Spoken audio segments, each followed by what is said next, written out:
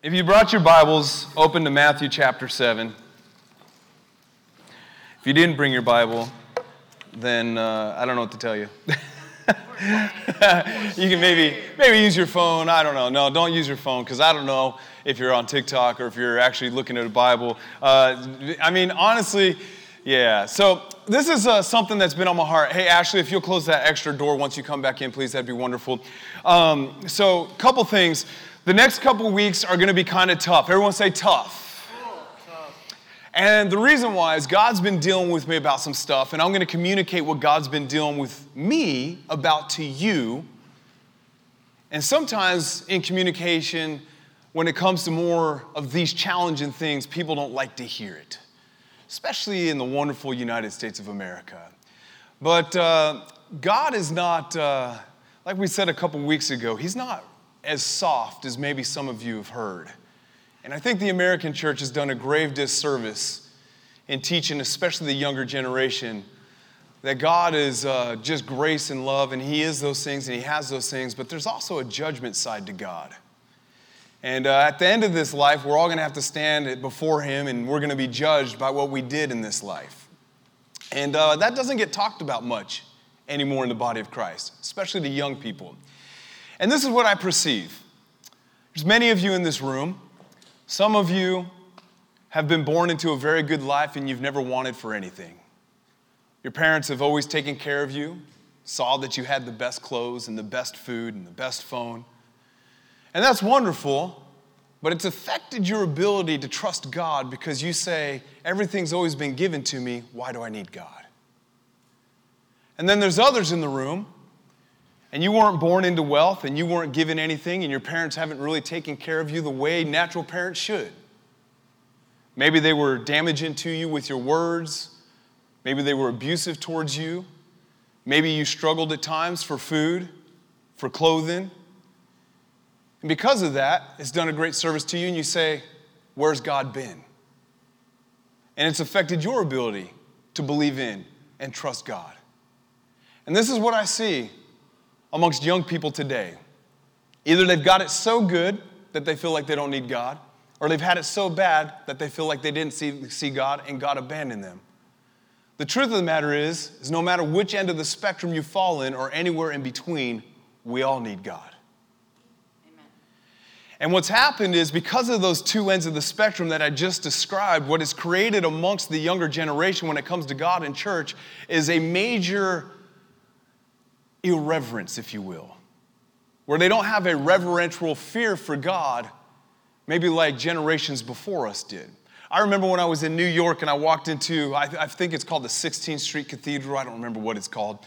It's this amazing chapel, and I walked in, and it's a very religious place, and I walked in, I had my Yankees hat, and as soon as I walked in, like 3 people who worked in that church, they just jumped on me and required me to take off my hat, because to walk into that holy place with a hat on was irreverent. I'm walking into the temple in the house of God. I need to show and demonstrate reverence. And they said, you're in this place to respect Him, take your hat off. I remember when I was in Quito, Ecuador, and we walked into one of their chapels, and the same thing happened. We had a hat on. I think I had this Alabama hat on, and I walked in, and as soon as I walked in, one of the ushers walked up to me and started going off in Spanish, and I was just like, no comprende! I do not understand, what you're saying. And then Aldo was like, you need to take off your hat. It's irreverent to have your hat on. And I believe what God is doing is He's wanting to bring us back to that place of reverence and fear towards a holy God. Amen. And only when we get back to that place can we receive from God what He truly has for us. And He's been taking me on this journey in Matthew 7. I've been doing this thing in the Bible app. It's got this amazing feature where you can just push this speaker button and this guy reads it to you. And it's awesome. It's so random because they have this narrator and he's reading to you. And then every once in a while, music will kick in. I was like, yeah. Where'd the music come from? That's different. And then there was this one part in Matthew 9 where The centurion comes, and then all of a sudden the narrator changes to be a Roman soldier, and the narrator's like, and Jesus said, and Jesus did. And then the soldier comes in, he's like, dear Lord. And I'm like, whoa, his voice just changed. But it's this really cool feature because when I'm driving to work or when I'm just doing stuff around the office, I'll put in my AirPods and I'll open the Bible app and I'll just play it. And I've had Matthew 7 just on repeat for like the last week and a half, just listening to it and just listening to it. And there's many things in here he talks about. In Matthew 7, verse 1, down through verse 8, he talks about, don't condemn others. And then 7 through 10, he talks about effective prayer. And then, 12, he talks about the golden rule. And then in 13, he talks about the narrow gate. But first, I want to start up here. Where is it? Let me find.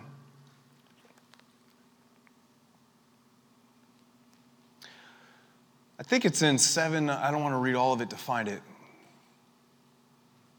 But it talks about how God will not cast his pearls before the swine. And he says, how can you give what is holy to those who are unholy? And as I read that, I interpret it as God saying, I have good things for you, but as long as you won't honor those things, I cannot give them to you. I have something good for you. But if you don't, I remember what Jesus told his disciples in Matthew 10:28. Now this might wreck some of you in your image of Jesus and God. The disciples were starting to get a little afraid because persecution was coming to the church, and Jesus was like, go out and tell people about me. And the disciples were getting a little nervous. And this scripture in Matthew 10:28 has been greatly discussed among theologians for many, many years. And Jesus looked at his disciples and he said, why are you afraid of men who can only kill you? When instead you should fear God who can kill you and send you to hell. And Jesus was communicating a very bold, because all we've heard is Jesus and God is love.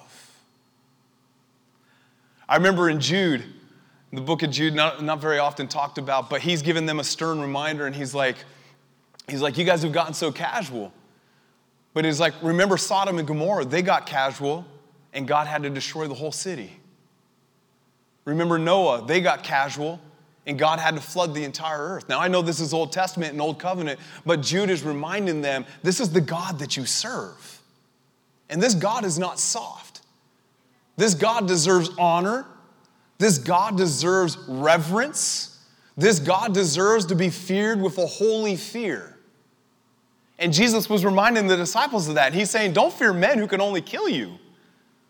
God is much, much mightier than men. He could kill you and send your soul to hell for all of eternity. He is the one you should be afraid of.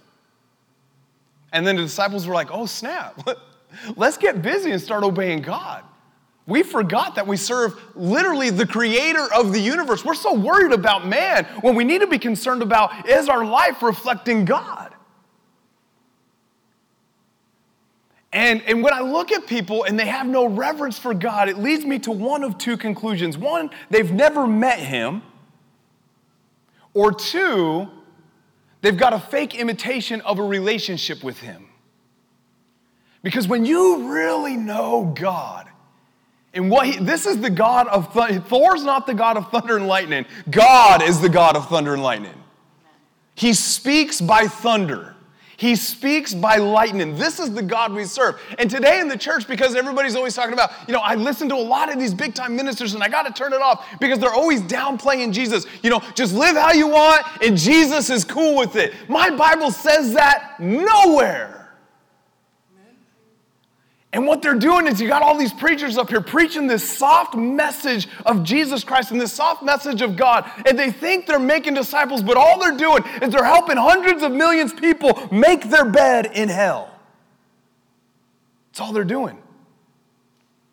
So I've been going on this journey here in Matthew 7, and God is talking to me and he's showing some things. Now listen, remember as we read this book, I didn't write this. Holy men of old, inspired by the Holy Spirit. This is the written word of God. He wrote this. So the stuff in here is not me telling you should do this. It's not me saying this is what Robert said. This is what God has said. And there's so many stern warnings in here. And God is like, listen, I've got so many wonderful things for you, but I can't cast it before you if you're just going to act like pigs. I can't give you these good things in life. I can't give you your future that I promised you in Jeremiah 29:11 to give you a hope and to give you an end. to prosper you and help you in every way. I can't do that if you have no reverence towards me. Why am I going to pour something out on you that you're just going to abuse and lose? Why would God do that? And so we have a whole generation that walks into church just super casual because either they've never really met God or they think they met God, but they just have an imitation. And so look at what Jesus says here. This is in red. So this is Jesus talking. You all know that. In verse 13, he says this: you can enter God's kingdom only through the narrow gate. So what does that mean? There's not many ways to live this life. And can I just be completely honest with you? Christianity, true Christianity and discipleship is a tough road because it's a narrow road. And you don't get to do everything that you want to do whenever you want to do it. True discipleship is following after Jesus. I've chosen Jesus, which means I reject everything that is contrary to him. And friends, that's a narrow road. But my eternal destination is not the things of this world. My eternal destination is heaven. And there's not many ways to get there. There's one way. It's a life devoted to Jesus. And a true life devoted to Jesus means, okay, I'm going to have to reject some things. I'm going to have to put down some things. I'm going to have to stay away from some things. And I'm not telling you to be perfect. Jesus, it's not about perfection. But at the same time, it's not making sure that I go over here and do this that I know is wrong because I have grace, so it's going to be okay. Amen. That's not right. And that is an abusive relationship with the Creator. Grace is not so we can merely have the forgiveness of sins. Grace is the supernatural empowerment so once we are forgiven, we don't have to sin anymore. Because I don't want sin to destroy my life. And that's what the Bible says it does. Why do we sin? Lots of times because we have no reverence for the one who created us. So look at what he says. The road is narrow. The highway to hell is broad. And its gate is wide open for the many who choose the easy way. But the gateway to life is small and the road is narrow and only a few find it. Now, I love this next portion because he begins to describe the few people that have really found this road. Really found it. Beware of the false prophets who come disguised as harmless sheep, but are really wolves that will tear you apart. You can detect them by the way that they act, just as you can identify a tree by its fruit. You don't pick grapes from a thorn bush or figs from a thistle. A healthy tree produces good fruit, and an unhealthy tree produces bad fruit. A good tree can't produce bad fruit, and a bad tree can't produce good fruit. So every tree that does not, look at this now. So every tree that does not produce good fruit is chopped down and thrown into the fire. We see this repeated in John 15, where he talks about, I am the vine, you are the branches, and every branch that doesn't produce fruit, my Father prunes it and throws it into the fire. That word right there, fire, means hell, eternal damnation. And so God is showing us some things. Yes, the way, verse 20, yes, the way to identify a tree or a person is by the kind of fruit that it produces. And then Jesus goes on in 21 to talk about true disciples. Not all people who sound religious are really godly.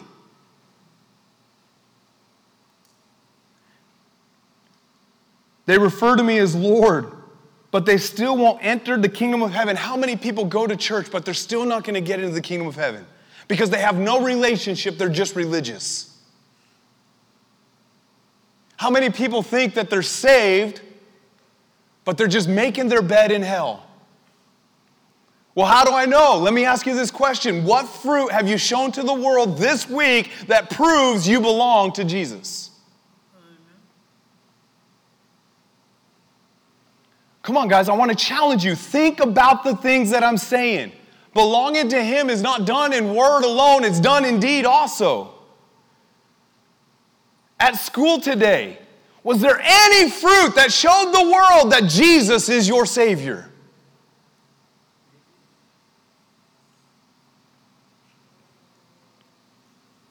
Some of y'all thinking in your mind, it's kind of like, Jesus, I hear your thoughts. Ooh, what do we step into tonight? This word has the power to save your soul. But it only saves your soul. This isn't witchcraft. You don't play with this. This is the word of God, and the word says that it always accomplishes, it never returns void. It always accomplishes what I sent it out to do. So here's my question, guys. Think about it. What kind of tree are you? What fruit have you been producing? I'm not asking that question. The Word is asking that question. He's asking, what kingdom do you really belong to? Have you really, like Ephesians says, have you really been translated? And God has put me on a mission to reestablish reverence among the younger generation for the King of Kings, because God wants to do something awesome in your life, and He can't if there's no reverence. Amen. And He's so frustrated because He's holding back all these good things that He's just waiting to unleash on you. And all it takes is this simple commitment. Okay, God, I will try to walk on this narrow path. I'm going to do my best. I'm going to do what Proverbs says. I'm not going to look to the left nor to the right. I'm not going to get distracted. I'm going to be on this narrow path. And if I fall off here, I'm going to get back up. Because this isn't just a commitment I made for a day. This is a life commitment. I'm devoted to Christ. I've decided to be a disciple. You know how many Christians there are? Christians in this world that aren't Christians at all? Because there's no deed. What does the Word of God say? Faith without works is dead. I'm not saved by my works, but because I am saved, you can see my works. Amen. You can look at Robert's life and see that he's a disciple of Jesus Christ. And I'm not up here trying to flex on you. I'm just telling you, the proof is in the lifestyle. And that's fine. If somebody is struggling and they're not living that lifestyle, I'm never going to reject that person. I'm never going to judge that person. I'm never going to condemn that person. That person's always welcome here. But what I am telling you, don't have this false sense of Christianity where you think everything is Gucci, but it's really not.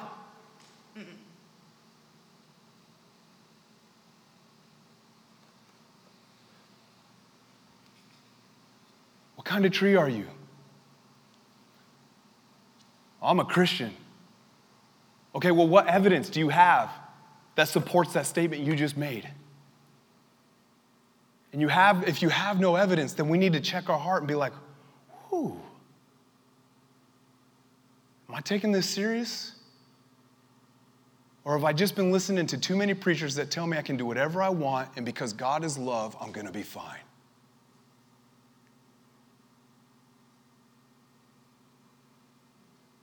That's not the truth. And Jesus continues. Not all people who sound religious are really godly. They may refer to me as Lord, but they still won't enter the kingdom of heaven. The decisive issue is whether they obey the Father in heaven. The decisive issue. Well, I thought the decisive issue was I believe in my heart and I confess with my mouth. That's absolutely true. But what did Matthew 3 say? Let there be fruit or meat that comes with your repentance. So if you do what Romans 10, 9 and 10 says, if you believe in your heart and confess with your mouth Jesus Christ is your Lord and Savior, that's amazing. But then Matthew said there should be some fruit. That the root system of your heart has changed and your tree is now different. On Judgment Day, now look at this last part, guys. On Judgment Day, many will tell me, Lord, Lord, we prophesied in your name. We cast out demons in your name. We performed many miracles in your name. But I will reply, this is Jesus, but I will reply, I never knew you. Go away. The things you did were unauthorized. And then it talks about building on a solid foundation. What's that solid foundation? Jesus is that solid foundation. But he's telling us, he's doing all this in order. He's saying you can't build on this solid foundation if you have this imitation relationship with me. When we get to heaven, And we're standing there. I remember once when I got pulled over in Colorado, and my insurance card was expired. And I gave it to the police officer, and he's like, this insurance card is expired. I'm going to write you a ticket. And he said, you can go to court. And if you have an insurance card that has an active date on it and it's not expired, then the judge can rule in your favor and waive the ticket, and you won't have to pay the fine. And it was like a $300 fine, something like that. So I was like, absolutely, I'm doing it. I'm barely putting gas in my truck.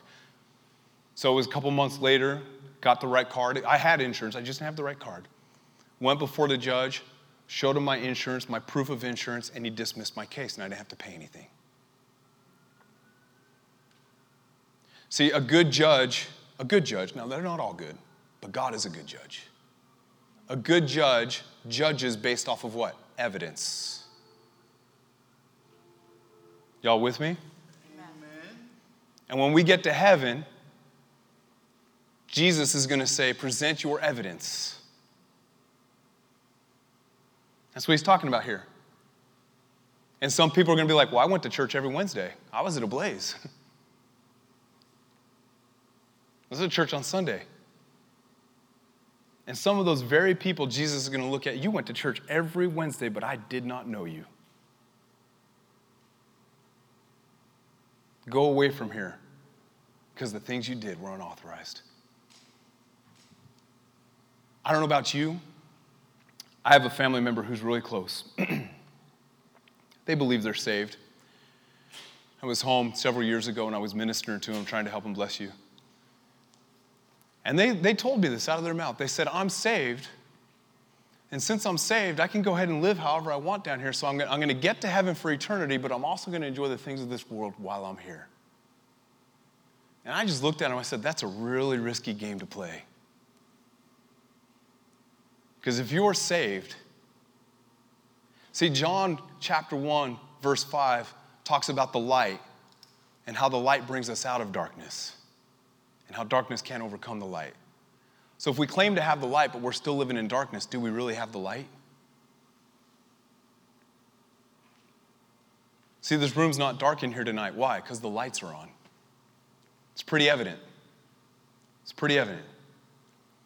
And that family member, I'm trying to convince them, you need to take this serious. You're playing a risky game. You're going to get to heaven, and God's going to ask you to present your evidence, and you're going to say, well, I believed I was saved. And he's going to be like, there was no evidence to back up that belief, so guess what that means? You really didn't believe. Every single one of you is sitting in a chair right now, and the reason you sat down in that chair is because you believed it would hold you up. If you didn't believe that, you wouldn't have sat down. Your life right now is the very fruit, the very evidence of your faith in that chair. I can see it. I can see that you believe in that chair. Why? Because you sat down. There's evidence that supports it. If you didn't believe in that chair, when I told you to sit down, you would have stayed standing. But you believed in that chair. You believed it would hold you up. You sat down. You have fruit and evidence that you believed in the chair. Actions. Faith supported with actions is alive. So if your faith in Jesus is alive, it will be supported with actions. Do y'all understand? Yes. Now from this moment, God's given us an invitation tonight to fix some things and address some things. And from this moment forward, we begin to build on that foundation. We say, okay, I'm not playing with this. I don't want an imitation. I want the real deal. And it doesn't matter if I came from everything and I didn't need to believe in God, or I came from nothing and I feel like God let me down. This moment right now, I'm going to put my trust in Him. And I'm going to start building on the foundation that is Jesus Christ. If you would, bow your heads and close your eyes real quick. Verse 24, he says, anyone who listens to my teachings and obeys them is wise, like a person who builds a house on a solid rock. Though the rains come and the torrents and the floodwaters rise, and the winds beat against the house, it won't collapse because it's built on a rock.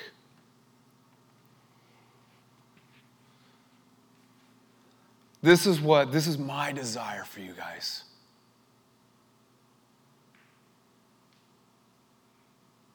That you wouldn't think you were saved, but really on a path to hell. My desire is that you'd really be saved. Listen to me, friends, as your eyes are closed. There is a heaven to gain and a hell to shun. These are two real places. And Jesus has given us a promise that if we'll build our lives on him, he didn't promise us that storms wouldn't come. He didn't promise us that winds wouldn't come, that torrents wouldn't come. He didn't promise, we're going to face all that stuff in this world. But what Jesus did is he promised, when you really build on me, when all that stuff comes beating against your house, which is your life, when it beats against your house and it beats against your house will continue to stand. Because you have built your life on something that is greater than you are. You've built your life on someone who is greater than you are.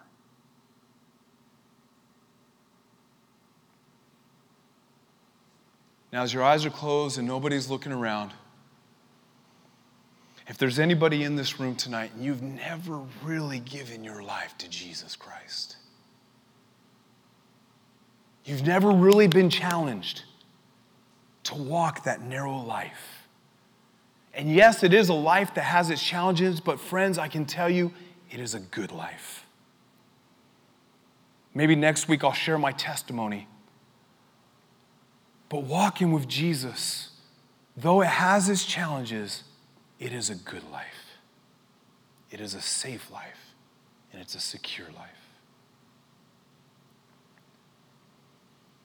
Maybe you've never responded to an altar call to start this journey with him. And tonight you want to decide that the narrow path is the path for you. As everybody's being respectful, the person to the left or the right, no one moving around, no one being a distraction.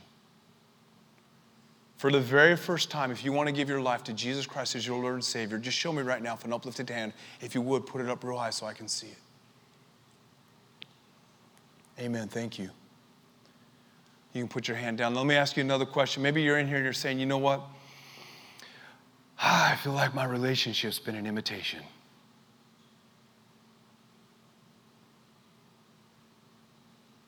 I've been on that wide road that has destruction all around it. And I feel like if I stood before him right now and I pleaded my case, he would look at me and say, I don't even know you. If there's anybody in the room tonight and you want to ask God for forgiveness so that your life can begin to produce good fruit again. You want to show him that you're serious. You want to ask to be forgiven and washed by the blood of Jesus. And he's so good and he's so merciful and he is so kind that he is willing to forgive you of your sins and your shortcomings. But he is also the perfect judge and he knows if you mean it or not.